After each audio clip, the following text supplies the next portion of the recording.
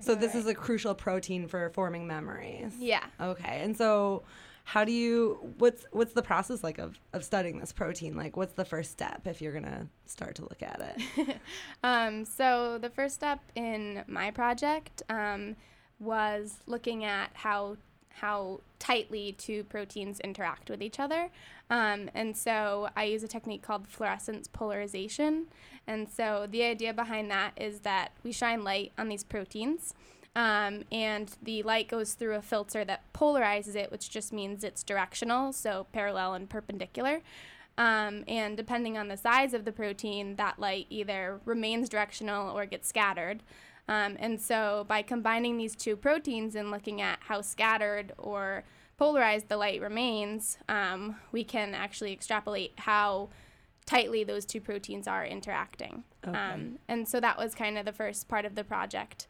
And then also to see what that interaction looks like, we're trying, or the rest of the project will be trying to do something called crystallography, which is just getting the proteins to align in a very tightly structured crystal structure, so just kind of like a lattice, and then bouncing light off of that in order to determine what the protein actually looks like on a molecular level. Okay. So I was just wondering, what are you looking at the protein in? Is this my blood? Is this my brain?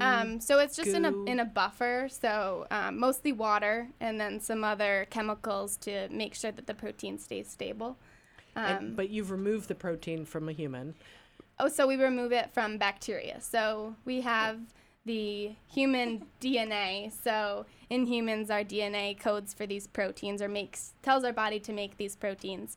And so we can use the exact DNA that our body would make, but we can actually take that DNA and stick it into bacteria and then tell the bacteria, okay, now take this DNA and make a bunch of proteins for us. And then we kill the bacteria and pull out the protein. Oh, great. So that way you don't have to keep taking my brain matter Exactly.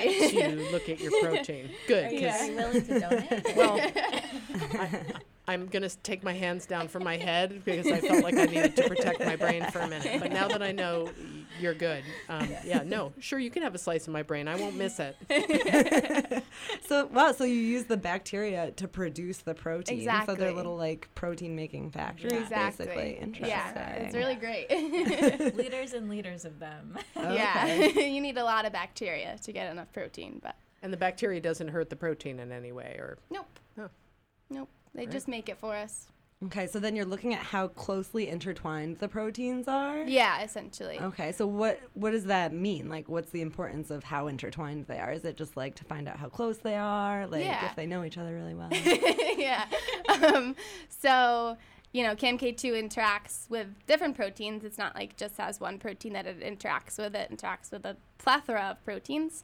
And so I look at one of them in particular, but comparing how this protein interacts with CAMK2 and then how it interacts with other proteins can tell us, which of these interactions maybe are more essential or maybe how long these interactions are happening. If they interact really tightly, then it may be a more persistent interaction. Okay. And one of the big things about CAMK2, about why it's so cool, is because it needs to stay active for a long time. Because in order to form memories, you need to be able to pass on information for decades, for your whole lifetime.